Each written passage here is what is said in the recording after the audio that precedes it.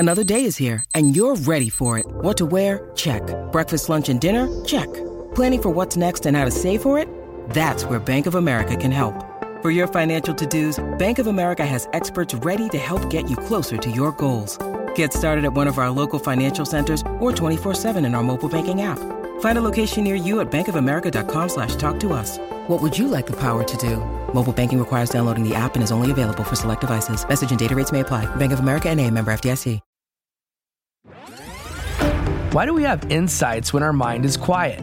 How do insights play a role in our ability to learn, and when do they impact the trajectory of our lives? Welcome to Insight Out, where we explore these questions and dissect how insights influence who we are and ultimately who we become. I interview New York Times best-selling authors and some of the most influential minds of our time to find out what insights have helped to make them who they are. When I realized that the world worked in many different ways, I'm going to choose to create a life that is specifically designed for me. I see infinite capacity to think and create. That's the magic that we all have. You can tap into that at any point in your life. You just have to decide to do it. And as a leader, you have to be a transition figure. As Dr. Covey said, be a light, not a judge. Be a model, not a critic. If you're like me, constantly working to design a life that will allow you to reach your fullest potential so that you can leave your mark on this planet, then you're in the right place. I'm glad to have you on this journey and hope you enjoy this episode of Inside Out. And we are live. Welcome back, everyone. Thanks for joining us on another episode of Insight Live. Today, we are going to talk about the one and only Gary Vaynerchuk, also known as Gary V, for those who can't pronounce Vaynerchuk. And what I will say is, I think if I had to guess who has made a bigger impact, or who has made the biggest impact on the largest number of people who are creating content today on social media and otherwise, it would be Gary. And you just called me before this and we were talking about some sort of event he put on, a live event where he had essentially an unknown surprise for people who bought a certain number of books. Fill us in on what that's all about, and then we'll dive into the Gary V effect, what he does so well to influence so many people. Absolutely, brother. And I think a good way of starting this conversation, to your point, is the impact he's made on so many people. And I, for one, am one of those people. You know, out of every single person I followed in my life, Gary V is actually in my top three. My top three being Scott Harrison, Seth Godin, and Gary Vaynerchuk. I'm not going to tell Lewis that you took him out of the top three, but okay. You're actually correct. I actually feel bad for Lewis now. I'm sorry, Seth. Lewis probably takes that top three spot there. But yes, Seth Godin is a close fourth. Fair enough. But it seems like you know this story better than I do. It's almost hilarious. But anyway, you always be like, hey, Brendan, you're not thinking in the right way. You actually got to think. I'm like, you're right. Billy's correct. Anyways, okay, let's get to this.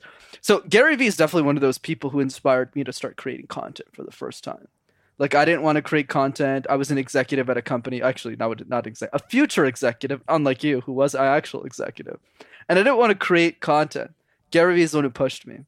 And recently, he had this event, literally like 6 hours ago, as of this recording, where he did something very unique. And that's another thing we'll talk about Gary in this episode, is he's always new to trends. He's always at the cutting edge, and he's always the first person to try something new. And one thing he started a few months ago is this initiative called VeeFriends. So VeeFriends is what we call an NFT project. And NFT stands for non-fungible tokens. I won't get too crazy about what this is, but basically essentially what it is if you buy one of these tokens, you get access to VeeCon. And VeeCon is a conference, a super conference, as he calls it, that Gary Vee is starting to host next year, which he's never done before, which is super fascinating to me. And I never knew about VeeFriends until maybe a month after it came out. And by then, all the tokens were sold out. And if you want to buy a VeeFriend token, now it's like ridiculously expensive. I don't know the exact prices. So Gary Vee has been promoting this live the whole week. And he's been saying, hey, this live is super important. You want to attend it? It's at Friday at 5 p.m. And I totally forgot about the live. And then I just went on Gary Vee's feed just a few hours ago. And I noticed there was like a 3-hour live. So I just click it. And the live starts with, okay, everyone. This is the first time I'm jabbing hard. He calls it the right hook. He always gives and then takes. And he's like, this time, we're going to do the opposite. I'm going to try something new, something unique. And I'm like, this is interesting. I've never seen Gary Vee see this before. So I start listening to this, and the live finished like 3 hours ago. So I was just watching from the recording. And he literally goes, if you buy 12 copies of my new book that's coming out in November, I will give you a surprise that I'm not allowed to talk about. And the offer is only open for 24 hours. So this literally ends tomorrow at 5. So every 12 books that you buy, you get this. I feel like I'm doing free promotion for him now. But anyways, I kind of like the guy. So Well, you are. You get like this free surprise. So obviously I'm listening to this and I'm like, there's no way in hell I'm buying 12 books. There's no way in hell I'm 12. And then I keep listening. And I'm 5 minutes into this live stream, 10 minutes into this live stream.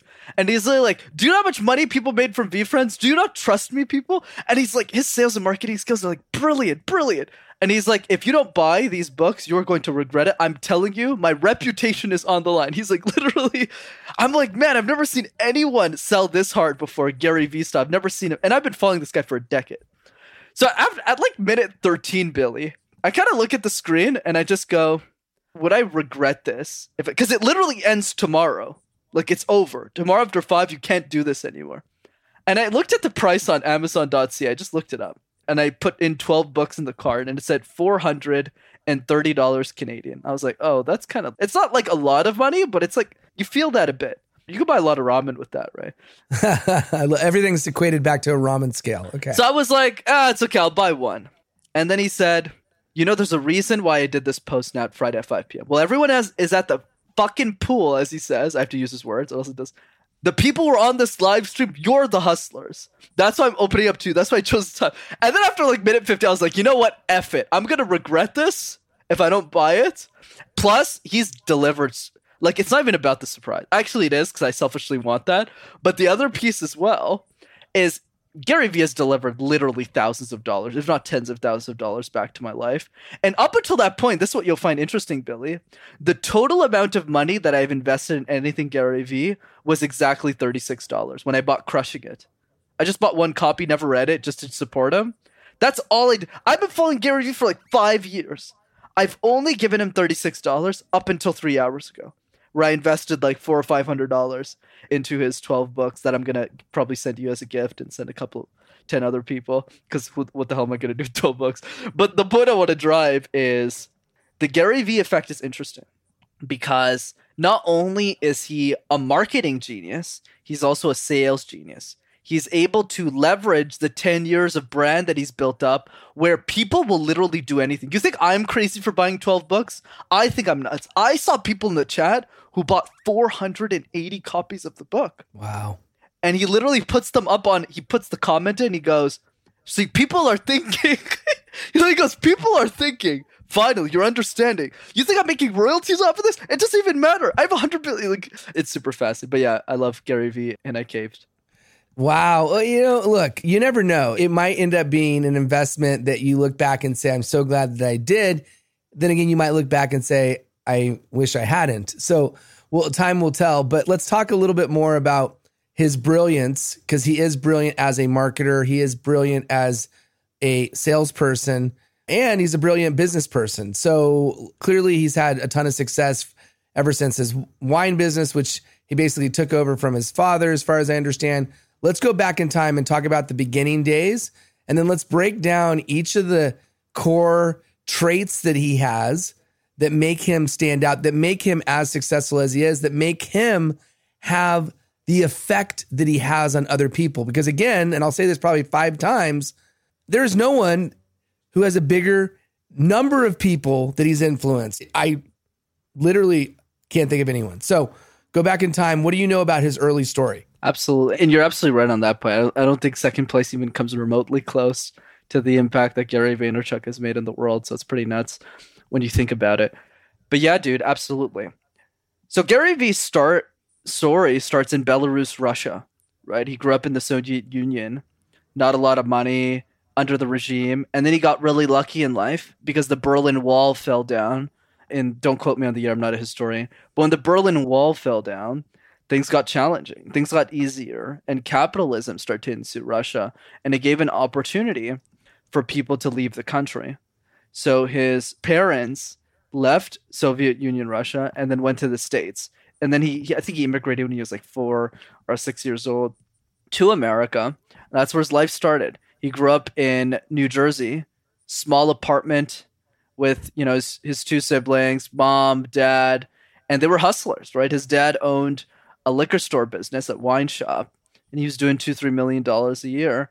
And what was interesting about Gary Vee's story is as he was getting older, when he was, 6, 8 years old, one thing that I'll give him credit for that even I'm surprised he was able to achieve, I think this is one of the most remarkable things about him, is he learned to be very self-aware very early in life. So last episode of Insight Live, we talked about this idea of finding yourself. Like, how do you figure out who you are and question society so much so? Not just in the context of thought leadership anymore now, but in the context of just being a human being. So he realized very young when he was getting D's and F's in school that school wasn't for him. He was like, this is not something I want to be doing. I don't understand why grades are so important. And he had that self-awareness as an 8-year-old, which is pretty crazy.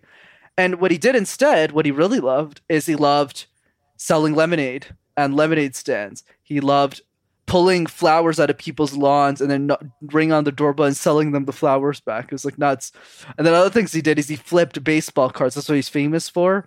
He flipped a bunch of cards, playing cards, and he made thousands of dollars a week. It's pretty nuts. I heard the number was $1,000 to $2,000. And of course, let's not forget the garage sailing.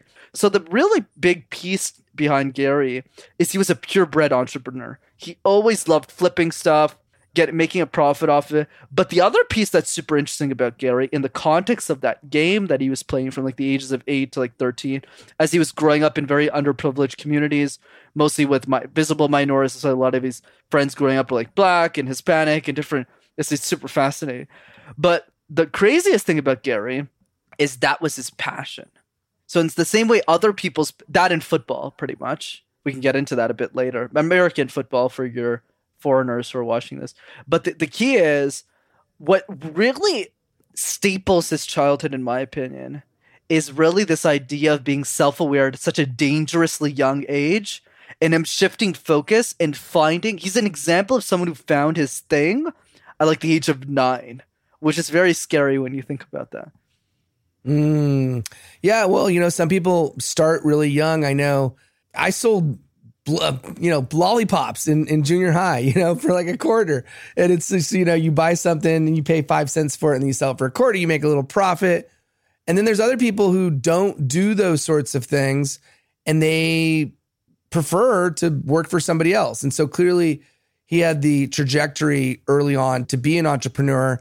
And then as things evolve, obviously he gets an opportunity to learn the family business and learn about not only wine, but also how to run the company, which as that happens, I know that a big part of his early days in social media was on YouTube. So you want to talk a little bit about that? Absolutely. So as Vaynerchuk starts to get older and older, his parents kind of give up on him going to school, and he wanted to join the family business. And he mostly did it to give back to his father because his dad did so much for him.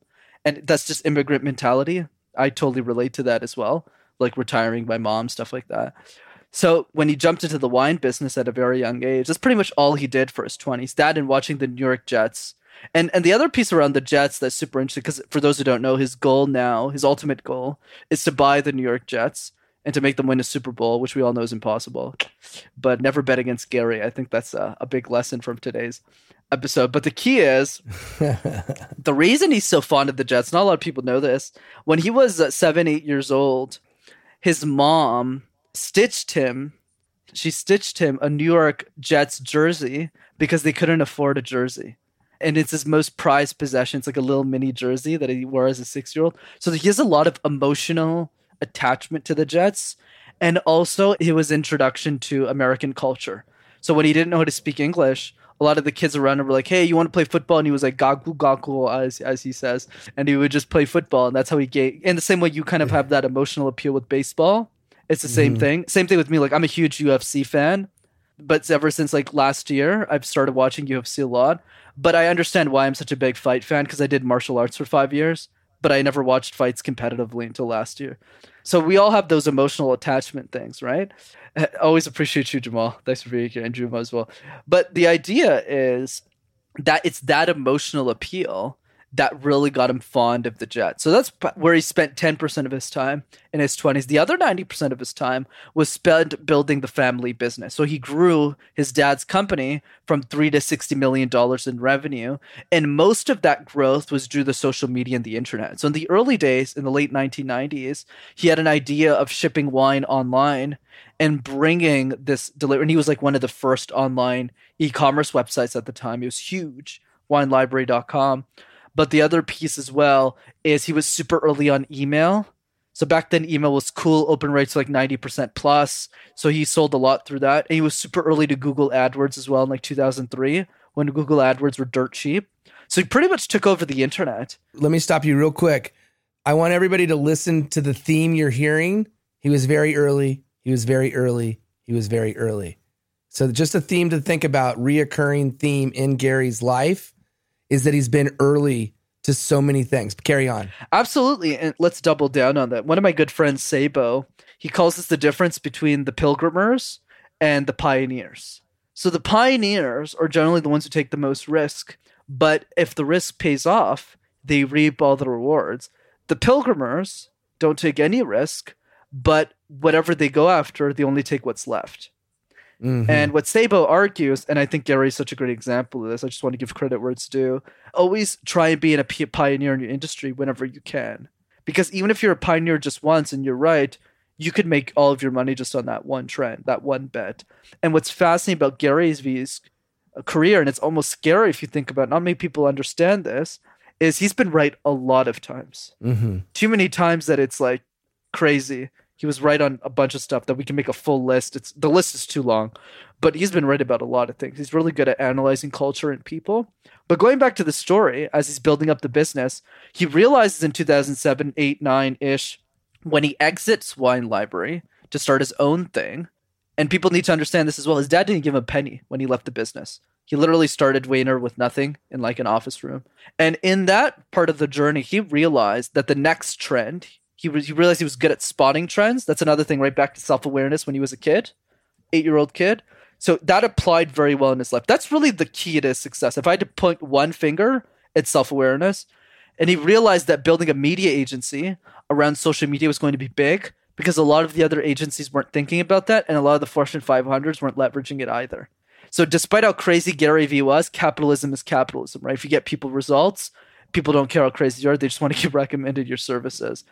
So he met this guy named Matt Higgins, who was the head of RSC Ventures. He used to be an executive for the New York Jets. And Matt was also a guest shark on Shark Tank.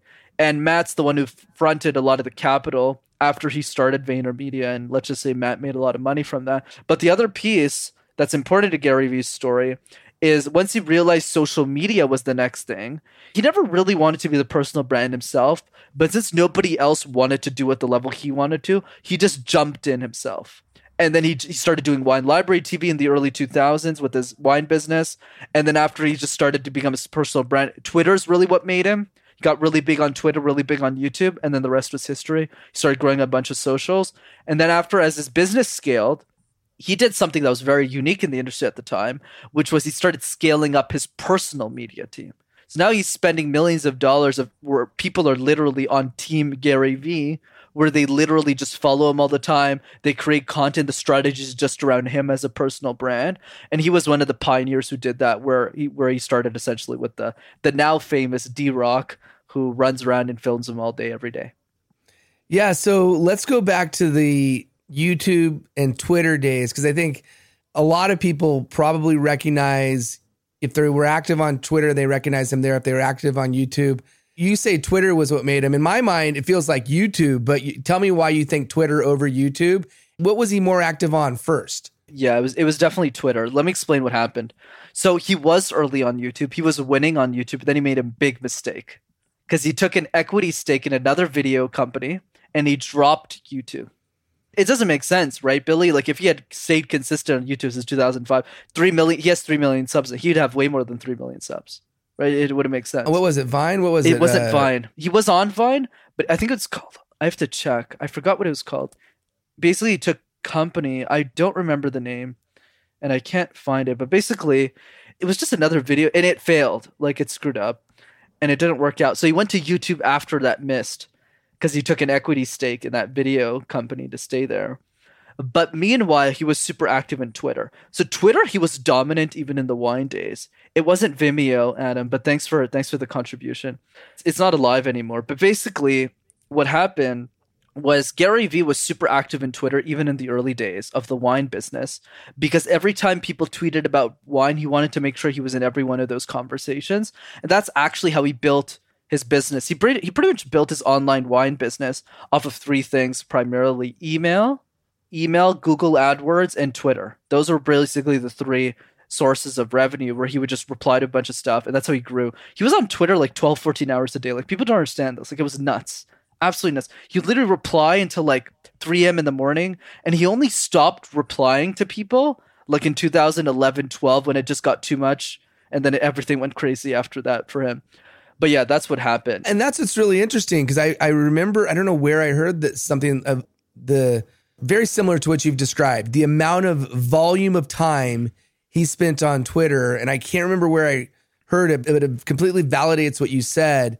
And that, like, that's putting in the dues, that's putting in the time. And I think a lot of people, they look at the glory and they look at how cool it is to be an influencer. And it seems so glossy and shiny and beautiful and easy.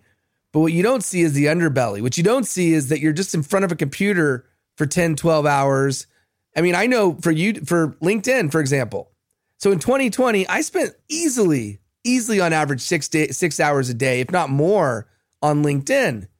And yeah, I mean, I got millions of views as a result, but I had to put in the work. I had to put in the time. It's like a full-time job. So clearly he put in the time. So, okay, so there's some themes, all right? Theme number one is that he absolutely knows how to time things. He has timing. Theme number two, self-awareness, having self-awareness of yourself. And I want to go into that a little bit deeper. Well, of course, anybody that's going to fail, that you got to learn from your failures. So I'm sure he learned from his failures, which I know will be a theme, a reoccurring theme that we have throughout. And then just the sheer volume of work, the sweat equity, that is a theme as well. So carry on with the story. And I think it's worth mentioning, right? Because people can relate to us more than Gary Vee. I mean, everyone who's listening, we put in the time too when we were on Clubhouse. Like, our 20,000 didn't just appear. No joke. And just so people understand this who aren't familiar with the app, even if Clubhouse is pretty much going to be dead in a few months, in my opinion, 20,000 followers on Clubhouse puts you in the top 3,000 users on the platform at the very minimum. It's probably better than 3,000, but it's around 3,000. That's insane, because there's like millions of accounts. But that wasn't free either. Like, me and Billy put in the time. That was like 10 hours easily a day. Like, forget like your family. That doesn't happen on Clubhouse. It's literally, sometimes Billy would stay up until like 9 a.m. in the morning, and I just couldn't because I had a meeting. If I didn't have the meeting, though, I would have stayed with them. Like, it was 9 a.m. your time. It was 6 a.m. my time. Not that that makes it that much better. It was kind of and nuts. We have the iPhone tracks it, right? So we know how much time we were spending on the app, and it's obscene. It was well worth how it, much though. time. Well worth it, because now we're super well connected on LinkedIn and life. I mean, you were already super well connected. I guess it was more beneficial for me than you. But the key is, you got to put in the time. You want to be at the top, right? You got to put in the time. So he put in the time on Twitter. He made a bet on it. He gambled with another video platform. And Adam, thank you for that. But I'm sure it wasn't Vimeo. I just looked it up and I couldn't find it. I know what you're talking about. I kept on wanting to say Vine, but it's not that. But he took a gamble. And that's what happens when you're first on anything. It's a gamble because you don't know. It's always an unknown. So I know he was very bullish on TikTok even before TikTok blew up to the point that he did. So most of the time when he's gambled, he's been right. Correct. And then there's a few cases where he's been wrong. Where else has he been wrong before we go deeper on those other pieces? Vidler. Was it Vidler? It was Vidler. That's it. Awesome. You know, it's funny, Bill. I was just looking in the background on the YouTube channel. I was about to find it. But yes, I'm glad Adam jumped in there. So yes, there's a bunch of other places he's failed, absolutely. Mostly in the investment space. That's what he's mostly public about. In terms of social, he wasn't wrong that many times, to be honest. His accuracy rate has been pretty high. Or he doesn't talk about those failures too much because they're small and they're useless. So Vidler was a big one. Like, that was a big F. on him. 5th page of Google. I love the hustle. I know. I was on page 1 and I'm like, it's nowhere here. Okay, you got to put in the work. I love it. That's amazing. He's pushed it down. He must have a reputation defender. No. He's open about Viddler. It's just in his YouTube. Yeah, no worries. It's all good. That's the point. He's done so many other things really, really well, and all of those are going to take priority in terms of visibility and what people talk about. But yeah, okay, so where else? What are some investments where he made a wrong decision? Let's not lose focus on what you just said, though, because I think that's super important. Is definitely a huge theme to Gary Vee that we have to talk about, is this idea that Gary Vee and a lot of successful people understand that people only remember your home runs. Like, notice how, like, I've studied Gary Vee like crazy, Billy. The only thing I haven't done with Gary Vee is I haven't read his books. I'm just not a good reader, but like, forget it. You read Crush It, but you didn't read Crushing It. I didn't even read Crush It. I thought you did. No, I haven't even read Crush It. I own one of his books, but I'm a huge like Gary Vee connoisseur though. Like, I watched an hour, like a 30-minute interview a few days ago. Like, I'm always watching Gary Vee all the time. I'm always immersed in his world. And I definitely understand him more than 95 to 99% of his audience. That's for sure. At least from a strategic point of view. That's how much I've studied the guy. But even I couldn't remember his loss. And that's what Gary Vee's a pinnacle for us to understand, is nobody remembers you else. You could lose as much as you want, but the second you get a home run, everyone remembers your home run. There's a good analogy here that I think is important to mention because we haven't talked about on the podcast, and you just reminded me of it. Scooter Braun. Do you know who Scooter Braun is, Billy? Did I ever talk to you about Scooter? You have, and I'm trying to remember where this is. I feel like, is this like from a movie? I feel like... No, I'm not good at movies, but Scooter is... No, it's cool. Scooter is not meant to be remembered, right? That's the point. But for those who don't know, Scooter Braun is Justin Bieber's talent manager. He's the reason, basically, why Justin... And we could have a whole episode on Scooter, but a side note for next time. Super fascinating. Justin Bieber's our next episode. For those who want to hang out, tomorrow night, we're going to do the Bieb. We're going to do the Bieb. That's Brendan's hero, in case you didn't know. He's a Bieber head. I'm a huge Bieber head. But the point is, and Scooter Braun talks about this too, he's talked about this at Lewis's mastermind and Lewis Houses. And basically what he argued is entrepreneurship and taking risk is kind of like baseball, where people are constantly pitching a ball at you and you're swinging. And what most people, and with people watching, so people are in the stands. So what most people do when you're swinging and you're missing, everyone's booing you. Boo, Billy, you keep missing the bat, brother. Why aren't you gonna hit the ball? And then most people are going to try 5-10 times. Yeah. And then they're going to say, you know what? I'm just going to go get some ramen. Throw the bat. They're going to go eat some hot dogs or something. And they're done.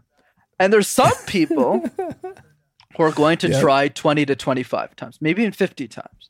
They'll keep swinging. And then they'll be like, you know what? Those hot dogs smell really good. Scooter doesn't talk about the hot dog. I'm just putting a little Brendan spin on it, but the rest is pretty Scooter Braun.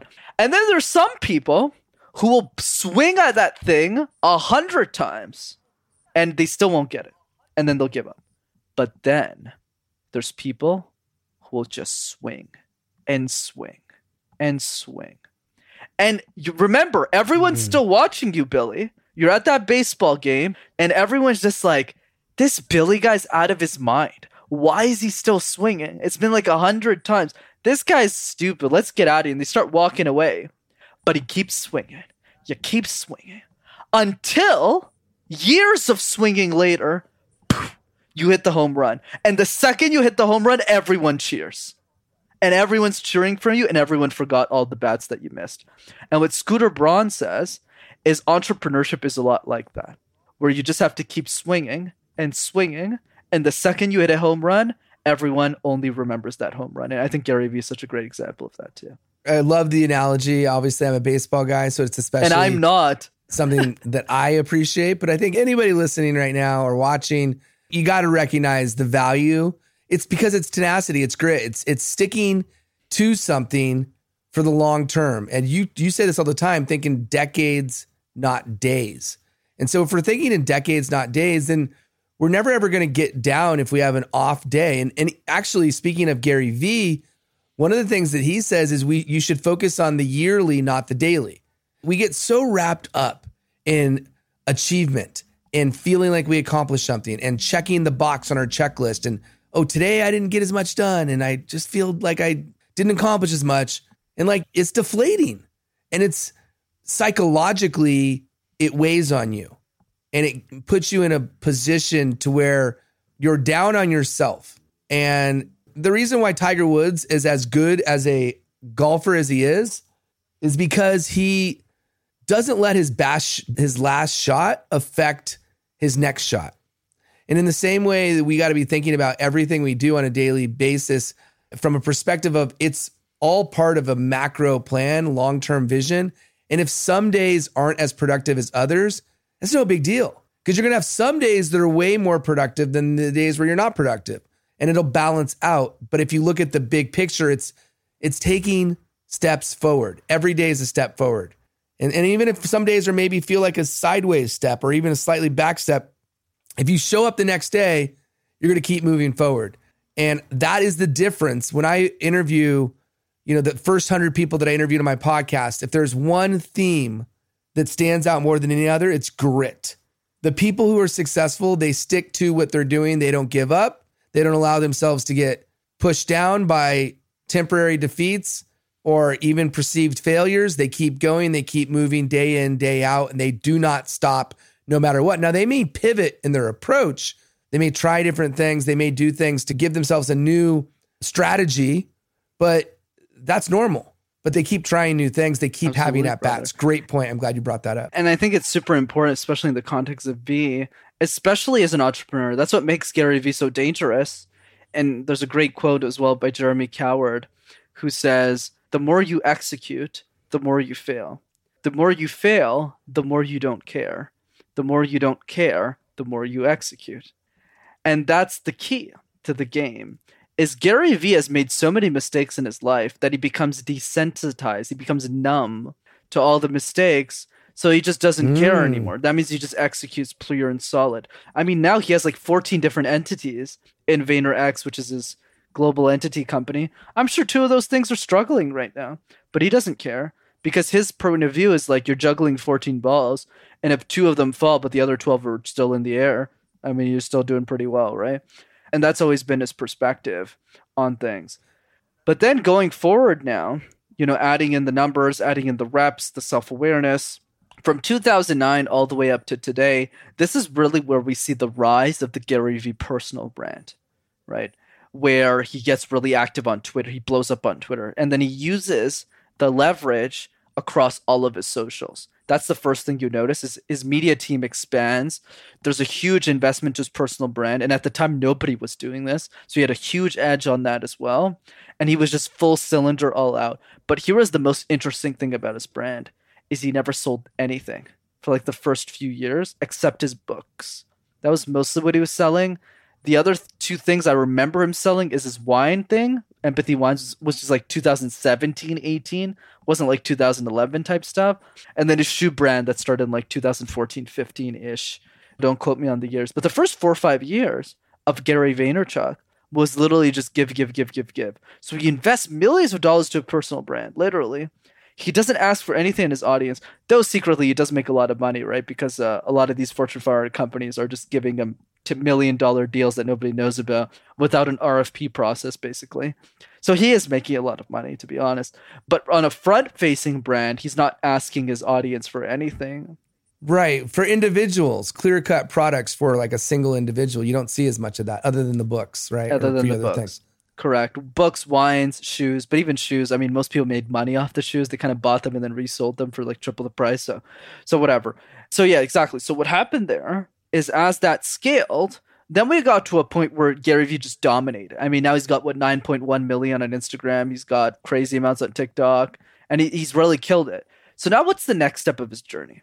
The next step of his journey, as he explained in an episode Justin Kan a few months ago, Justin Kan, for those who know, is the founder of Twitch. That sold to Amazon for almost $1 billion and change. And what he said to Justin, he said, my goal was never to be Mickey Mouse. My goal was to be Walt Disney. So what he means by that is he never wanted to be the main character of the show. He wanted to be the person managing all the brands in everyone else's show. But what he realized at the time, he was so early to social that he kind of made himself the guinea pig to try all these stuff on. But his future, his next decade, is really going to be focused on lifting up other creators and making them super successful. And that's probably why he got really interested in the NFT space, to see what kind of artists and things were trending, to see what's creating art. And then, the other piece of that as well is live events. Now he's going deep into that, and he's combining NFT with that piece as well. But, to kind of put a bow on his story, here's the biggest thing people need to take away besides the self-awareness piece about Gary Vee, is it is absurd as of today. This is my newest insight. Is it absurd how much we can trust someone on the internet without ever meeting them? That was my biggest observation on Gary Vee. I've never met Gary Vaynerchuk once. The closest I've been to Gary Vee is I've seen him speak live in person one time a few years ago.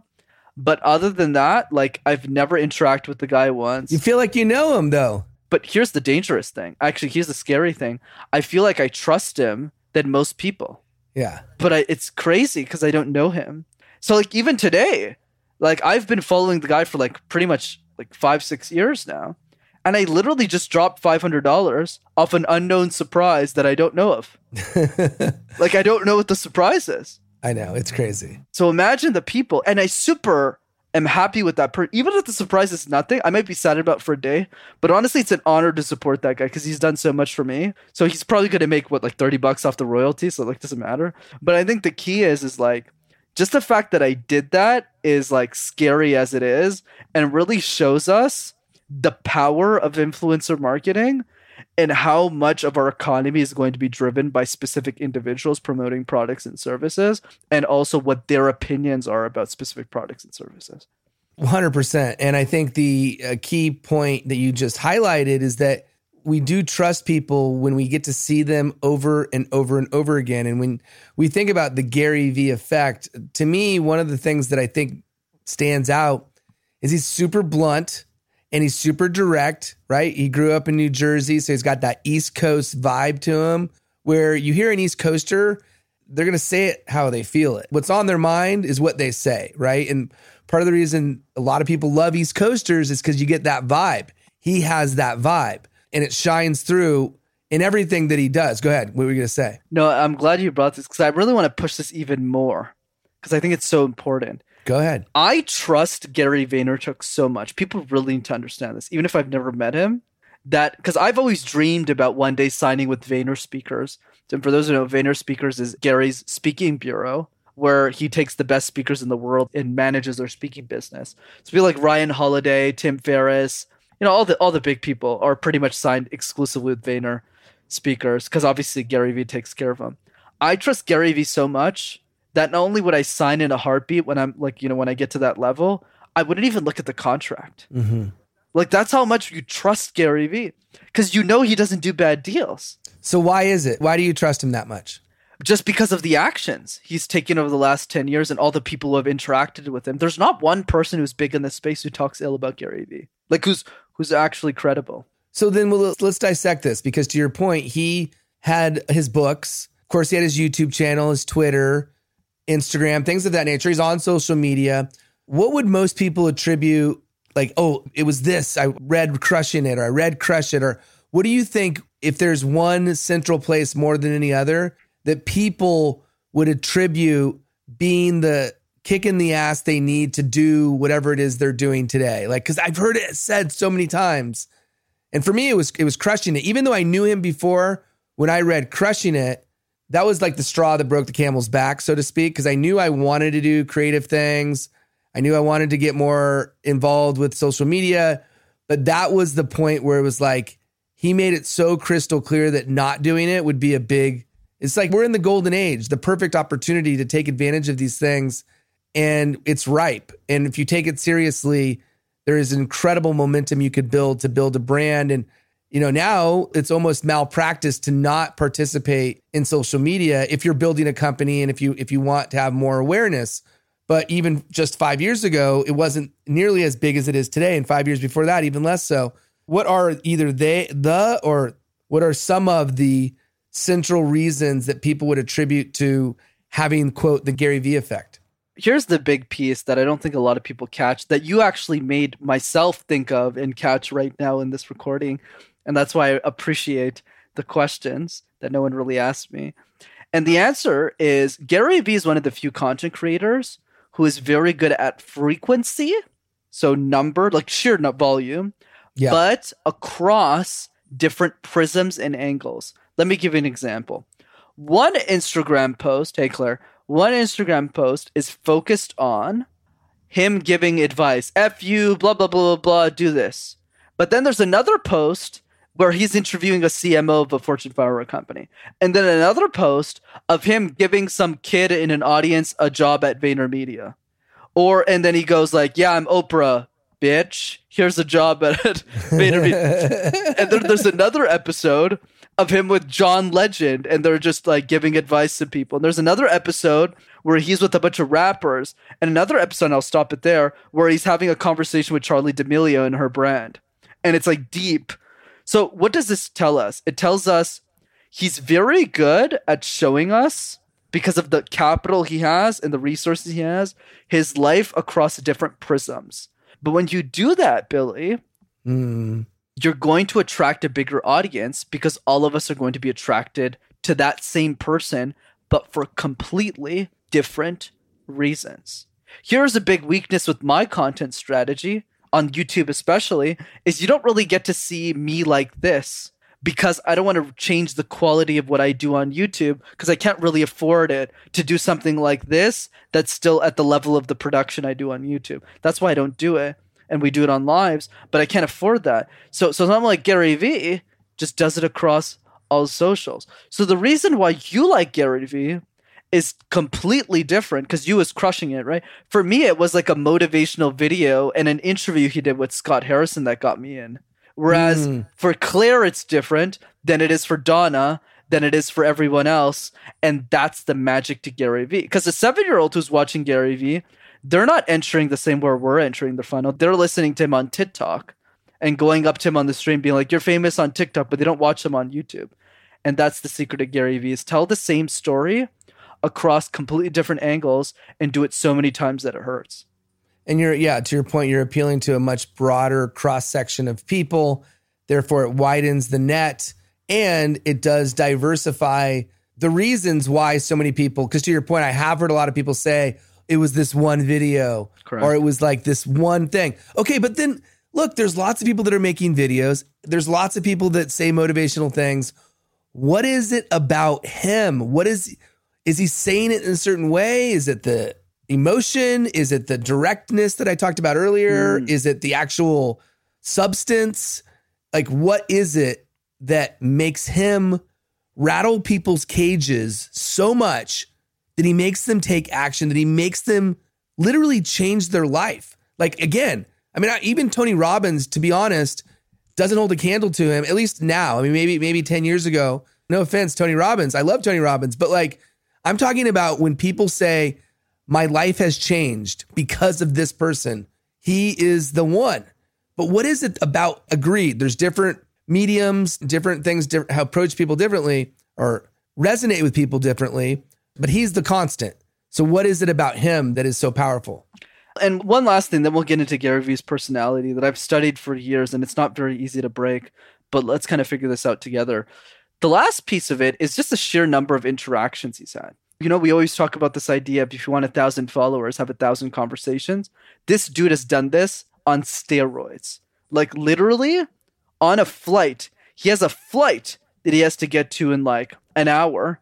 But what he's going to do, instead of running for that plane, he's going to stay the extra 9 minutes, sign a few books, and then run for the airport. That's nuts. When he's on a phone with the Fortune 500, I see this all the time in his old vlogs.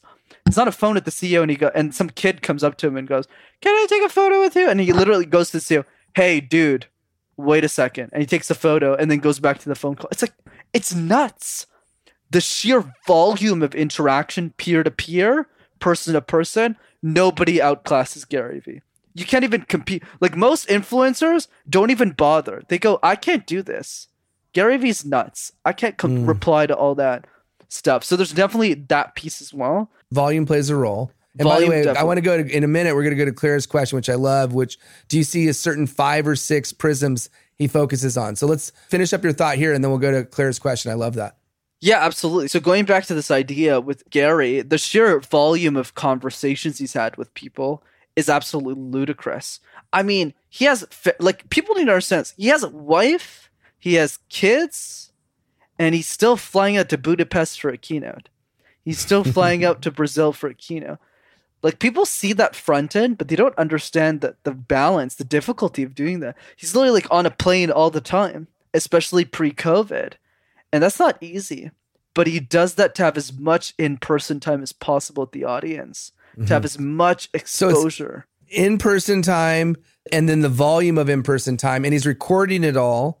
Yeah. And I'm still going to challenge this to even more. He could say the wrong thing, but he doesn't. Like, is it just, again, is it the way he says it that like is so like it motivates you, or is it what he's saying, or is it a combination of both, or something else? Look, I'm happy to break it down, but here's what I want people to understand at principle level. When you have the sheer number of conversations that you do, you're eventually going to win regardless. That's why I always tell you, when you ask me for tips on YouTube, I go simple, dude. Make one video a week, stay consistent, don't miss for 10 years. You'll probably have 100,000 subscribers, unless you're really bad at content creation, which I don't think you are. And why do I say that? Because if you just play long enough, you just outlast everyone. That's the biggest thing in content creation, is if you just outlast your competition, you'll just win. People don't get that either. That's a big piece. And Gary Vee has outlasted everybody. He started in 2004. He's still here 17 years later, creating content. Seth Godin created a blog, outlasted everybody. I don't think there's a longer blog that has had the running. He literally started blogs when blog existed from day one, and he's been here since then. So kind of hard to beat him until he's dead, which hopefully, knock on wood or wall, won't be for a very, very long time. But going back to Gary Vee's personality, though, there's definitely some things that stick out. One, simplicity scales, right? His language is very simple. He doesn't complicate shit, keeps it really simple. He's always saying the same shit over and over and over again, which is number two.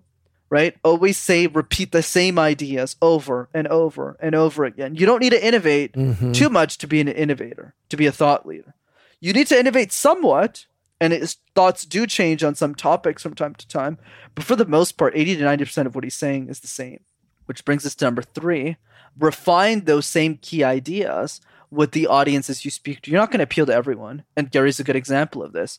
You either really, really hate him or you really, really like him. He doesn't really have an in-between with Gary. So what he does is he focuses a lot on the people he loves, but he also talks shit about the people he hates, which is kind of funny about Gary Vee.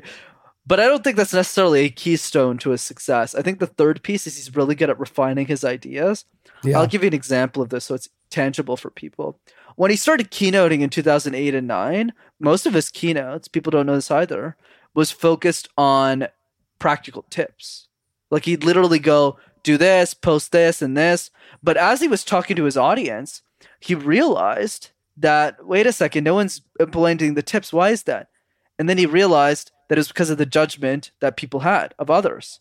What did my mom think? What did my dad think? So he pivoted his entire content strategy to just focus on shit like, well, you're not creating content because you think your mom is going to say something about that. So he started really speaking to the pain that the vast majority of people have when creating content. And even for someone as seasoned as me now in content creation, that was actually the main reason why I didn't want to start creating content either. And it's tough for me to say that, but it's true. I did have some insecurity. So he speaks to that majority that we all once were, are currently. And because he's always speaking to the majority of the pain points that people have, he resonates with the majority. But because he speaks like the average Joe too, he doesn't use sophistication. He's literally going, you got to do this, boo, boo, boo. He's talking like average people. He just yells a lot more. He resonates with a lot more people. He's a lot more real. So he won the game. Well, he's a lot more real. He does yell a lot. I don't think we could discount that. And yell, I mean, it's forceful in tone is what it is. It's forceful. That's one way to put it. It's persuasive. It's spoken with conviction. To your point, simplicity scales. I think that's a really, really important. He keeps things simple. He says the same things over and over again. And to your point, he refines what he says based on the audience's reaction. He's got high enough EQ to be able to read the audience, to be able to read the individuals and know when it's working and when it's not working. And therefore he could change. And that goes back to your original point, which is because of the volume and because of how much he's talking, how regularly the frequency behind which he shows up is so vast. He's so prolific as a motivator that you do inevitably get better and better the more you do it. So I think all brilliant points. we'll hold this one for another time, but I found it interesting that you talked about your own fear of creating and how he changed and talked about other people's fear. Yet you, as a public speaking coach, you did not take that approach, because you know for a fact that a lot of people who are in your business, they focus on the fear component, and you took a different approach. But I don't want to go down that path right now. We could save that, earmark that for another time. I do want to go to Claire's question, which is, do you see a certain 5 or 6 prisms he focuses on? Absolutely. So let's break down some of those prisms. Number one, he's always celebrating the good shit he does in public. He doesn't do that mostly, and I don't think it's ill intent. I just really want to make sure that's clear. He's just really smart about it. So for example, he has a post where somebody's asking him for a job at Vayner, and he goes, yeah, I'm Oprah, bitch. Here's a job. And everyone goes crazy at the conference. So it's pretty good content, man. I like it. It's just when he's doing favors for people. Like, he publicizes a lot of it. Like, one of them goes in the conference call, hey, man, can you I'm struggling with content creation. And he was like, fuck this, start right now. And he jumps off stage and then just like goes to the person. And then I'm like, start the camera right now. And then he just kisses the dude on, like, Gary Vee literally kisses the dude on the cheek. I still remember some Indian guy. And he's like, I fucking love you, Gary Vee. He's like, I fucking love you too. And then he kisses. It's nuts. Oh my God. He's just a relatable guy. Like, he's a people's person. He's a really people's people, right? Yeah. He's like the superhero that you can talk to, you feel like you know, all right? He doesn't feel out of reach. He feels normal enough. Yes. He doesn't feel like, you do relate to him. You feel like he's on, granted, now he's less relatable because of his stature and because of what he's done. But at the same time, he's still, in a way, he's like average Joe, right? And I think is an endearing and important part of his personality. And that's the most messed up part about Gary Vee, Billy.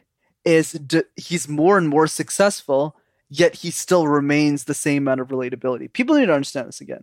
The second pillar, and I'll explain this so people really get it, is Tea with Gary Vee. So during COVID, he had a daily show for an hour, where he literally just answers people's questions. He brings them on a Zoom call like this or something, and he just goes and he talks to them for like 5 minutes each. And people are like, wow, this is great. But people aren't thinking about, hey, wait a second, this guy's worth $250 million. Is there any other human being who's literally doing this an hour a day who's worth $250 million? The answer is nobody. Just Gary Vee. Only he's crazy enough to do that. So that's the other piece of the prism, Claire, in my opinion, is where he literally just answers questions and provides value straight away. Like, okay, you have a question, I have an answer. You have a question, you have an answer. That's the second format. The other piece, the third piece, is the interview style format, where he just interviews somebody, interrupts them like 90% of the time. And he's always interrupting. And what this does is it creates brand by association. So every time you're related to someone, you have someone on the show, like on your podcast that you're interviewing, your brand automatically gets associated to that other person. So for example, when Tony Robbins came to his studio to do an interview, he doesn't say, yeah, I'm best friends with Tony Robbins. No, he doesn't say directly, but indirectly the vibe is, yeah, I'm chummy with Tony Robbins. He does the same thing with Kevin Hart a lot. Kevin Hart loves Gary Vee. Dwayne Johnson too loves Gary Vee. So they do a lot of like, hey, what's up celebrity posts. So he's not saying, yeah, it's my buddy Gary Vee, like a Dwayne Johnson. No. But indirectly, it implies that, wow, this Gary Vee guy sure knows a lot of famous people. That's the other piece, is celebrity collaborations, especially in interview style. That's number 3. The fourth prism is him just like giving you no BS, full out the aggressive, hey, get your shit together, motivational Monday. Today's not Thursday. Today's Monday. Make every Monday your bitch and get to the Monday. Right? It's very like motivational style content. And then I would say the last pillar is where he's really focused on culture. This is the pillar I spend the most time dissecting, though I do like a little motivation from Gary Vee from time to time, not going to lie. But I would say the biggest pillar I spend the most time researching and spending time and looking at and consuming is the culture piece. Whenever he's making predictions. Oh, and it's actually scary how many videos he has of this, where it's literally a post of him in 2014 saying something, and him back in 2021, it's like, I told you I was right, and here's why I'm right. And he starts, and you're just like, oh, you're just there like, what's happening? So a lot of these posts are like that too. So that would be the fifth pillar. So kind of let's summarize. Number 1 interview style content. He's always brand associating with other celebrities, and that makes him look like a celebrity, even if he is technically. He is too, but it just helps him. That's one. Number two is celebrating good deeds that he's doing. Okay, giving people jobs, giving people time with him, giving like that stuff, recording that piece. The third piece is motivational aggression, right? He goes in and motivates you, blah, blah, blah, you got to do this, blah, what the hell, you get off your couch, blah. Okay, fourth thing is the trends, the culture piece, guessing stuff, predicting stuff, and always being right about it. And then the fifth piece, I totally forgot, so let's move on. I was like, wait, there's one that he missed in there, and I was trying to think of which one it was too. Yeah, so I have to think. So as we think about the Gary Vee effect, we can't not think about that. There's always going to be haters. There's always going to be the naysayers. And you already said there's a lot of people who don't like him, but I think it's highly skewed towards the people that do like him. For those who are not in the camp of being Gary Vee fans, is it jealousy? What's the reason that he doesn't connect with some people, in your opinion? I think it was culture, probably for the fifth one. In terms of, we could spend 70 reasons for this one. For the main reason anyone hates anybody to begin with is because they're not happy with their own life. Let's just start there. I'm just being honest. If you don't like your own life, your tendency is going to hate other people. And this is important for people to know. Think about this. Lewis Howes said this once, and it really resonated with me. And the question he asked is, would Michael Jordan ever leave a negative Amazon review for a book? And it was just so obvious, but not really when you think about it. Like, funny. Would Lewis Howes sit down and write a negative Amazon review? And the answer is no, right? He would either be supporting people or cheering or giving constructive feedback in private. But that's the thing. People who are actually in the ring, people who are actually doing something with their life, who love what they do, whether it's you like painting, you like spending time with your kids 3 days a week, you're just a happy person. You're not going to spend time spewing hate to other people. So people who do that are generally individuals who are just not very successful, not ambitious, but frankly just insecure about the fact that they're not leading life by their own terms. You'll never see me hating on one of your posts unless it's in private. I'll never do that publicly. I'll just always celebrate you because you're awesome. And that's the key, right? So I think there's many reasons why people hate Gary Vee, but some of the more, I guess, practical ones beyond just that, which I think is 90% of it. The other 10% is just the way that he speaks, right? It's just off-putting. It's style, right? At the end of the day. Like some people don't like I'm a very aggressive person, but I also know how to dial myself down when I need to. He doesn't have that dial. It just doesn't exist. Like it doesn't work. Like Gary Vee doesn't have a dial. It's broken. It's broken. It never existed. He never ordered it. It came out of the factory broken. Yeah. I don't even think he ordered it, to be honest. I think he just said, you know what, let's just... He disabled it at some point. Yeah, he just broke it. I don't know. But yeah, exactly. So because he doesn't have that, a lot of people just wouldn't relate to his style, but they might relate to someone motivation who's a bit more introverted, like a Seth Godin or a Brene Brown. And that's totally fine too. But I think those are the main reason. It's definitely the aggression piece. And then the third piece, of course, that we all know. He swears a lot. Mm-hmm. He swears a lot in his content. And that's also a decision he made. And he says this publicly, by the way. If he never swore at all in his content, he'd probably have 60 million followers. But he wants to stay true. And by the way, that's an interesting thought experiment. Because I made the intentional decision not to swear at all in my YouTube videos. Even if I'm someone who loves swearing. I swear like a sailor, as you know. But the reason I don't do it in my YouTube videos is because I'm mindful that parents of kids who are from religious backgrounds will just won't share my videos with their kids if I'm swearing in them. So I make the intentional decision not to. And I noticed you haven't really, I don't think there's been an episode where you've had much profanity here in this until the Gary Vee episode, which you were throwing a few F-bombs, here. So it carries through. The Gary Vee effect not only influences you taking action, but also in this case, you actually swearing. Yeah, okay. true. So as we wrap up here, finish up on our conversation on the Gary Vee effect, what haven't we talked about yet that would be important that's not maybe something that we dived into too deeply?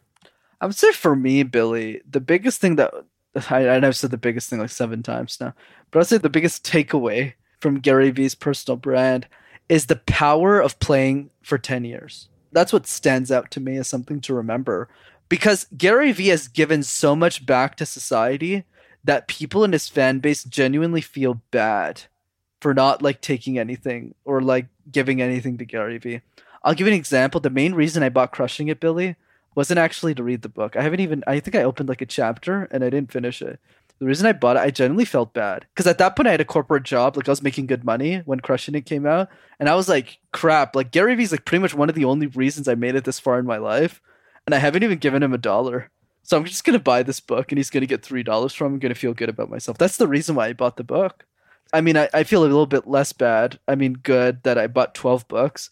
But it's okay. It's for Gary Vee. It helps him. That's all you do is buy books from Gary Vee to support. That's it, right? Because the next thing above that is like spending 10 grand on his group coaching thing, which I'm not ready for. But the point I want to drive is the power of 10-year brands. When you really make the decision to invest in your personal brand and that rate sustainably in the same way Gary Vee has, it's impossible, unless you're really bad, to not build a multi-six-figure business off that brand. It just doesn't make sense to me. Okay, so perfect segue to the last question, which you already touched on a little bit, but I want to go a bit deeper, is what does the next, not even 10 years, but maybe even 20 years look like for Gary Vee? Because he's about my age. I think we're about the same age. I'm 44. Correct. I think he's right around that same age. He's 45, give or take. Yeah, right. So we're the same age. He's been doing what he's been doing since early part of the 2000s. So very easily could be doing it double what he's been doing it, maybe even triple what he's been doing it, depending upon how much he wants to stay active and how much of his activity will be him in the limelight versus him supporting others who are in the limelight. Because you're saying that he is going to be supporting others. Obviously, Vayner Speakers is an example of supporting people who are on the public speaking circuit, but I think it's much bigger than that. So what gives you the indication that that will be the case, A? And then B, what else don't we know? If we're going to look at the roadmap for Gary Vee, and I might ask a follow-up question, which could involve you giving advice to Gary Vee. So stay tuned for that. All right, so let's go ahead. It's tough to give advice to the god of social media, but yeah, we'll definitely try. So let's start with the first part of your question, which is, what is the indication here? Let me explain this differently. Let's think back to his bigger goal. What's his end state? His end state is Jets, right? So let's break that down. How much is the Jets currently valued at? Multiple billions of dollars. The Johnson families, the company. Johnson families, the people who own Johnson & Johnson people, right? That big company. They're the ones who own the Jets, that family. Are they really worth a couple billion? I'm going to try. By the way, we're going to start a fact check on these shows. Oh, yeah. So Jets. Every Saturday. In fact, I've hired a team of people to do QA on this. And so we're going to do fact check Saturday. So all of our episodes throughout the week will be fact checked on Saturday. And so you want to attend that one. Wow. I'm totally kidding, but we might actually do that. Just for fun. Okay. I actually totally believed you. Okay, so valuation of New York Jets. Go ahead. I'm going to take your word for it. Couple billion. Yeah, it's 3.55. I just looked it up. 3.50. I got 4. Dang, sports teams are expensive, man. He should have bought it. He's going to have to be a partner. That's ridiculous. 4. Okay, so go ahead. So end state is him buying the Jets. Whoa! I think you just threw out an anti-ism to Gary Vee. Don't ever estimate Gary Vee. He's like Elon Musk, right? Don't bet against Elon Musk. Don't bet against Gary Vee. The best thing Peter Thiel ever said in an interview, I'd never bet against Elon Musk. You never. That's the number one thing he learned from Elon. When people ask you in an interview, never bet against him. Whatever he does, I just put money in, and I don't. He doesn't say that part. But anyways, back to Gary Vee. So that's the end state, right, Billy? 3.55 billion. And I've studied a lot of interviews to see how, because a lot of people have asked, not actually a lot, some people, how do you plan on getting to 3.55 billion? Like enough money? What's your strategy? Here's what his strategy is, essentially in a nutshell. He has this conglomerate brand that's currently has a company valuation of a couple $100 million, let's say. So around 20% of the purchase price that's necessary. Maybe 30%, maybe. So obviously, if he just speaks for a living at $100,000 a pop, he's not going to get there. He just isn't, right? Because you'll make, $35 million a year, which is still crazy amounts of money. And then after 20 years of doing that, he'll make $700 million. He won't even come close to the Jets. So the only actual way to do this, from his perspective, is 2 key ways. One is you either invest in big companies. This was the biggest mistake he made in his career, by the way, where he missed on Uber's angel round. So he knew Travis Kalanick. He was like buddies with the guy, like buddies. And he didn't invest in the angel round. If he had just invested in the angel round, he got in the Series A, so it doesn't matter. So he still made a lot of money. But if he got in the angel round, he would have already have enough money to buy the Jets. It's kind of crazy when you think about it. So he's got L's too. That's his biggest one today. But anyways, So given that, what he said in some interviews that I've diagnosed is his strategy is waiting for the next recession. And during the next recession, he's going to buy up brands like fashion brands, shoe brands that are super undervalued. Think of like Vans. Like Vans was not very hot back then. Now it's super hot now. So because he knows culture, the underpriced brand, then he's going to become the CEO of those companies, lift them up and then resell them. That's basically what he wants to do. But because he's going to be, I mean, that's like a full-time job on its own, right? So because of that, he doesn't have time to be a personal brand. That's not what's going to make him a multi-billionaire at the end of the day. So because of that, he's going to be spending a lot more time in that CEO role when he buys up those brands. That moment in time hasn't happened yet, by the way, Billy. Because even if the recession happened with COVID, the economy quickly built back up. So he didn't have that chance to buy all those big brands. Just real quick. Yep. How do you know? And I know the Jets is, I believe me, I've known about the Jets thing for a really long time. It's well documented. But there's a part of me that says it's got to be fulfilling knowing how many people you're impacting because you have a personal brand, and part of that personal brand is influencing, dare I say the word influencing other people, impacting other people by what you say. And so, yeah, there are a lot of business people, not a lot, but there's billionaires that are created that are under the radar billionaires because they start businesses, they own businesses, they buy businesses and resell them. And what I'm hearing you say, which I'm not disagreeing with you, I'm just asking, like, do you think he would walk away from the impact and the influence that he has to buy companies at a low price, build them back up and sell them? Or do you think he's going to do, walk and chew gum at the same time? Here's what I think. I think exactly. I like your analogy, chew gum and walk at the same time. That's fascinating. Or he could eat his cake, It's interesting. I never heard that expression before. Or maybe I have, but a long time ago. American stuff, I guess. But anyways, what I believe is he is not going to walk away, but he's going to distribute it. So here's what I think he's doing. Basically, through VFriends, his new initiative, and VCon, he's going to pump up a bunch of other people in his community, and they're going to be like Gary Vee ambassadors for him. Kind of like Walt Disney, where all the Mickey Mouse characters play up to Walt. He's the same thing. He's the mastermind behind it. Correct. And then he'll spend less time on his own personal brand. Still spend time on it, but I don't think he's going to go to Budapest anymore. I don't think he's going to go to, parts of the world. It's so time consuming. I mean, that to be on the speaker circuit, I'm sure it's invigorating, and you're meeting tons of people, and it's, you're creating content the entire time. And I'm sure there's a lot, but I'm sure also you could burn out. Right. And nothing lasts forever. So the cadence in which he's done it will likely change. But what you're saying is he's going to reallocate his travel speaking time to be more of the, and what are you laughing at? To be more of the Wizard of Oz, right? Or the Walt Disney who's pulling all the strings. No, I think it's just super cute that you use the word burnout in a conversation on Gary Vee as if Gary Vee understands what burnout is. It's like the funniest thing. It's like, he's like, what's a burnout? Is that like toast getting burnt or something? Like, no, that guy's going to work 17 hours a day, every day until he's dead. That's his, and he's going to do it with a smile on his face because that's what he loves to do, right? But anyways, going back to your point, you're absolutely right, especially on the timepiece. I think what he's going to do strategically is he's going to focus a lot of his keynotes on the US market because that's where the audience is. That's what the market is. That's where the impact is. That's where everyone's watching. And it's all the hot places are like 5 hours away. Like, it's not complicated. You just make those flights. And then what he's going to do is he's going to use that extra time and build up those undervalued brands. Because at the end of the day, going back to what you said about the billionaire piece, you're right. A lot of these billionaires are undercover. Not because they want to be undercover, if I'm being honest. Some of them are. But for the most part, it's because they're just busy working 110 hours a week. They don't want to build a personal brand. And their business is doing really well, clearly, right? But for Gary, he wants both. But what he's realizing in his career is he got one of them. He got the legacy. And he's probably going to walk away. But that legacy ain't worth shit because he wants to be to him. To me, it's worth a lot. But to him personally, that ain't worth shit because he wants to die the best business owner of all time. So he doesn't just want to die like best influencer. He also wants to die as the Warren Buffett of business. So he's not focusing enough on the business building, even if he's got a multi-9-figure company. But even to him, he's not doing that because he's got other people in his circles that are doing 10, 11 figures who are kicking his ass. right? In business building. So for me, he's going to focus a lot less time on the personal brand as the brand kind of expands and as his influence gets distributed across other speakers and other influencers. That's why he's betting a lot in hip hop and like emerging artists like Charli D'Amelio and stuff.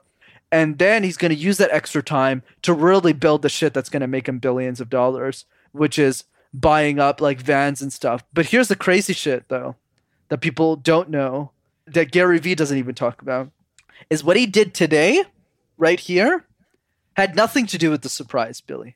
Had nothing to do with the 12 books. Had nothing to do with making money. That shit doesn't matter to him. He's worth $200 million. What he was doing, and I was proud to be a participant, maybe victim. Who knows? We'll see. I don't think victim. But a bigger part of an experiment which says, who will do what I say even if I don't tell them what I'll do? Mm. Who will do what I say even if I don't tell them what they get? Mm-hmm. That's what he was testing. And the scary part of his test is it worked. Barnes & Noble US, the website crashed when his live started. The website crashed. Amazon India, the Indians are going crazy in the live chat. They're saying, dude, it's sold out. He's like, how are pre-orders sold out? It's like sold out. His publisher, Harper & Collins, are freaking out on the phone. He's literally on the phone with them during the live. Everyone's freaking out. Everyone's broken. So what does this tell us about the future? This tells me, and this is exclusive to this show, because I don't think anyone has voiced out this opinion. After he buys those underpriced brands and he starts promoting them on his socials, holy fuck. That brand alone is going to sell hundreds of millions of dollars of product when he's pushing those products, when he uses his 15 years of equity on those products. And that's how he's going to get to the Jets. That's how I think. So number one. It's the jab. It's the jab. Yeah, it's the jab. It's the ultimate jab. Yeah. That's going to mint him billions of dollars. Okay, so let me play this out here a little bit, because what he probably realizes is VaynerMedia, there's a threshold or a limit to the size and scope in which he could build that, because he's exchanging really fundamentally services, whether it be consulting services or media services or things that people are buying. And then, yeah, they're getting a service. So that's great. And it's a successful business. And he's got other brands as well. But what I'm hearing you say is he's going to take some existing brands that have some name recognition that maybe have had a bit of a rough spell. He's going to revitalize them and then use his own personal brand to pump them up and build them to be higher. The question I have for you is why, and I don't think that's a bad idea, but do you think he has any interest in the big idea? And what I mean by that is another Uber, another unicorn in the making, because probably a lot of these companies that are down and out, they are risky, right? And not to say that a unicorn is not risky, but the big payday, the payday for a Twitter, a Facebook, a Uber, you name it, they're, the Airbnbs, those obviously they're very hard to find. But if you find them, you're done. You can then buy the jets. But then you also, if you do, the approach that you're saying, you do run the risk of buying in on a company that maybe, they say don't try and catch a falling knife or a drop, a knife that's dropping, right? You don't try and catch that in the stock world. As a stock's going down, you don't try and grab it. So what's more risky, going after the unicorns and throwing money early into companies that may or may not make it, or finding company that has had some level of success and then bringing that back to life? Or could he do both? Correct, exactly. So no decision is binary, as you say famously well. And you're definitely onto something, right? So, but let's just quickly address, I don't think he'll ever build a multi-billion-dollar company at that level, because he just doesn't have the skill set to build a technology startup. He's self-aware, right? He understands what he's good at and what he's not good at. But in the context of this, the other piece and how he's going to get to his multiple billions is definitely investing in those tech companies. He's not really big on investing right now, though he has done it quite recently with a company called Resy that sold for a 9-figure check to a company. And that was something he incubated in-house in a venture fund called RSC Ventures that he has a collaboration with Stephen Ross. Stephen Ross is a real estate multi-billionaire, and Matt Higgins, who is one of the people behind RSC Ventures as well. But the key is he's in the investment game for sure. But what's interesting about his personal brand is he also have access to all the best companies up front because of his personal brand. Brian Chesky reached out to him first when he started Airbnb. Gary was just dumb. He didn't invest in the company. So he's had a few misses. He's had a lot of misses. Definitely a lot of misses. I mean, Mark Cuban missed out on Twitch. Chris Sacca missed out on Airbnb. Like, so many misses. Every person who's got wins has misses in investing. And that's the key, right? But the important piece is Gary Vee is definitely going to catch some whales. And he's already caught a couple of whales. I mean, he was early in Coinbase. That wrote him a big check. Coinbase just went public a few months ago, sorry. So yeah, not to say he's doing so bad, but I think where his Jets money is going to come from is definitely buying up underpriced brands that he really believes in and pumping them up with this personal brand amongst other strategies and selling them for 10-figure contracts. I got it. I know what will get Gary Vee on the path to be able to buy the New York Jets. Do you want to know what it is? It's listening to Brendan Kumarasamy on Insight Live give him advice at hour 1 hour and 20 minutes. I said, Brendan, this will be a short one. Don't worry. This will be not that you want it to be short. I think I'm the one that wants to be short. But the point being is, yeah, we're an hour and 20 minutes into this. Let's spend the next 5-10 minutes. We'll round out, and maybe it's only 3 minutes. Gary Vee comes to you, says, Brendan, I really like your style. You might only be 25. You might not have as much life experience as some, but I really like the way you think. What advice do you have for me? Please give me a job. I'll do anything to work. I'm just kidding. All right. I would never work for Gary Vee, but anyways. Okay, here's my first piece of advice. I would say the first thing is I would be a lot more public about my philanthropy. He's open about it. I would be even more open about it. Talk a lot more about Scott Harrison, Charity Water, bring that more into his brand. I think that'll help him out. It'll give him a lot of goodwill, even if he already has a lot of goodwill. I feel he needs to bring in more people in his socials that talk good about him, that are famous, where he's not talking and just listening. Where Tony is literally going, Gary Vee, you're the best thing since sliced bread. And Gary's like, no. I think he needs more of that because that will make him more accessible to people and that will help him alleviate his status even more. I think that's one opportunity for improvement. Okay.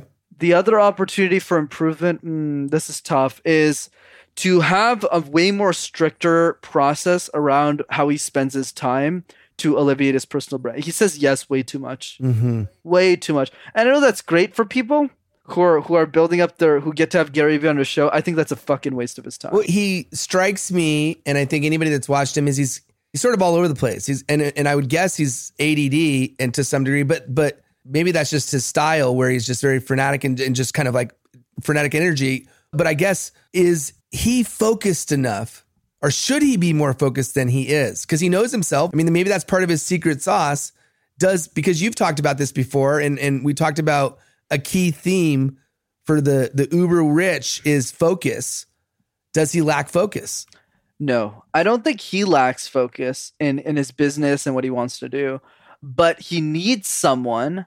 He needs to hire someone. A right-hand person? Yeah, like a really good executive who puts a leash on his time. Okay. So that he can achieve the bigger thing that he's focused on. So for example, let's say he's still focused on those 14 things. You can't do shit about it. He's still going to do those 14 things. Like going to the garage sales? Yeah, exactly. But that executive that he really trusts is really going to make sure that he's not doing some dumb interview for 30 minutes just to please somebody who has 7 downloads. Like that should never be allowed in Gary Vee land because it's literally doing a disservice to his bigger mission, where he could spend that 30 minutes signing a deal that's worth $500 million, then donate half of it to charity. You know what I mean? So that's the key. I really feel he's not protective enough of his time, even if it's good for me, because I'll probably get to meet him a lot earlier than expected because of that loophole in his game.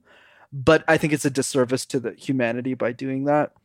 And then the third piece is I would make VeeFriends as a conference a bit more accessible versus just NFTs. I think it's cute that he's doing the NFT thing for VeeFriends, because basically how VeeCon works is if you want to go to this conference, you need to spend money on NFTs. Like you need the token. I'm just like, dude, this is too complicated. Like make it more accessible to people. You want VeeCon to have like 100,000 people. That's how I would think about it. Maybe I'm just wrong about that. But given how big Gary Vee's playing, I think that's what he should be shooting for. And just having a cash option, like people should just be able to swipe their card and go to VeeCon. But yeah, those are the 3 things that come to mind. But yeah, very hard to give a God feedback. Okay, so I know it's hard. I'm going to buy you some time because I'm going to push you to give me 2 more things. So again, I want you to rack your brain here. It's Gary Vee right now. And I know here I am. I get the easy job asking questions. It's not hard to do that. It's a lot harder for you because you're not pre-thinking of the advice because I'm not telling you what question I'm going to ask, but you should know by now that I'm always going to ask you, what advice would you give this person? And so as I buy you more time, the thing to think about is you've mentioned a few really important things. One is where he's spending his time. Super important. The other part is his community. And clearly these large scale events that he's doing, making them more accessible. Then you also talked about in the very beginning, the first thing you said is the people that he's bringing in. I think maybe you could provide a bit more clarity on that part, or maybe I just was daydreaming when you said it, so I maybe missed it. But as I think about Gary Vee, to me, the thing that stands out is he is so well connected. And it's clear to me that because of the connections, he would have the ability, and part of the reason he's able to spot trends and probably part of the reason he's able to find opportunities is because of how well connected he is. Where does that play into your advice in the future of what he's doing? Or what else stands out that you think would be, if you had 1 or 2 other items, I'll make it easy on you. If you only have 1, 2 would be better. And then we'll wrap up. Yeah, I think a 4th thing that comes to mind is he needs to collaborate more with other content creators who are actually really famous. Like, I've never seen him do like a Charli D'Amelio dance party with Charli. And he knows Charli really well, too. He only has 3 million subscribers on YouTube, which is shocking, right? It's pretty shocking. It's very shocking. And okay, fine. You're pushing me in the right direction. The 5th thing that I think is the most important feedback is he sucks on YouTube. He is so not thoughtful about how he creates content on YouTube to the point that it's like painful. I think he should spend a lot. It's just shocking to me. It's shocking. But to your point, I think if he did more collaborations, appealed to a broader audience, then so you think the 5th thing is to do more on YouTube? But then I'm thinking, like, is that more of a distraction? If I was the one in charge of putting the leash on him and say, go this direction. Don't get me wrong, YouTube's super important. I'm not saying it isn't, but it's important for the personal brand. It's important for a variety of other things, but it's important for the big picture prize of owning the Jets. Correct. So I'm not saying he needs to do like crazy YouTube. I'm just saying he just lacks focus on the most important platform on social media. Because at the end of the day, I don't care if you have 10 million on Instagram. In 5 years, Instagram is irrelevant. And we already know that because of Facebook. Like, Facebook has already pulled the organic reach off pages. And because Facebook owns Instagram, it's obvious. It's just a matter of time before they pull off Instagram's organic growth. The only reason they're not doing it is just because of TikTok. Once TikTok is squashed, they're just going to pull their organic reach, maximize their ad spend, and force advertisers to spend more money to be on the platform. Right? So same thing. Right? It's obvious. But that's the game, right? Whereas YouTube, at the end of the day, and Mr. Beast is probably the best example of that, because that's what's fascinating about the guy, Mr. Beast. And he does this way better than Gary Vee. Like, it's not even compared. Beast is in another sport. He's in a whole other league. He's investing every penny. He's actually broke currently. He like literally takes all of his millions, pours them back into the next video. It's nuts. He's crazy. He wants to be the next Disney, essentially. That's what he's thinking about. But he understands the value of creating high quality shit on YouTube. Because here's the thing Gary Vee needs to understand is if you're only posting once a week on YouTube, everyone is tuning in to Gary Vee. Whereas now, because he's posting once a day, twice a week, not even twice a week, that's not even true. 5 times a week is probably more realistic. Most people go on the feed and they go, well, there's 5. I could just go watch a Gary Vee video sometime else. There's not that same intrigue. It's kind of like you're dating. Scarcity. Yeah, it's kind of like when you're dating someone and they just tell you everything and they're super open and they're always calling you and always you're with them every day. They're just texting, honey, how are you doing? You're like, dude, we've only been dating for like 2 months. Like, chill out. Like, what? You know what I mean? So it's like the same thing. Like, Gary Vee is just too in your face on YouTube when that's just not the culture. So I think that's a big missing piece where he can just tone down, like really just shut up on YouTube. And just post a lot less a week. Do like the overrated, underrated thing once a week. That's super fascinating. I love that bit. It's super unique. And one like 8-minute thing where he's like really sharing just the nuggets. And then another one where he's just interviewing one person and just leave it there. People will watch all 3 videos every week, including me. But when you're posting 5 times a week and it's like shit over Zoom, it's like, dude, like it's not the smart way of approaching it, in my opinion. Okay, let's leave it there. I don't want to put any more pressure on you.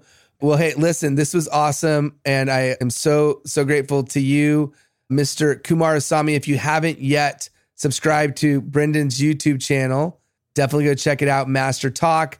Make sure you subscribe and you won't regret it. So we hope that you enjoyed this one. Until next time, y'all make it a great one.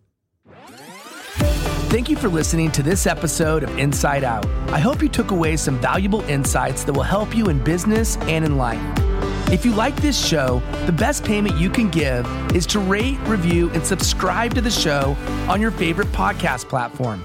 You can also listen to past episodes and see a breakdown of all the best insights by going to insideoutshow.com. And for the record, there's no greater compliment than sharing this show with your friends on social media. So if there's an insight or a lesson that you liked, please share it and tag both me and today's guest. And until next time, remember, your next life-changing breakthrough moment may happen when you least expect it. Insight out.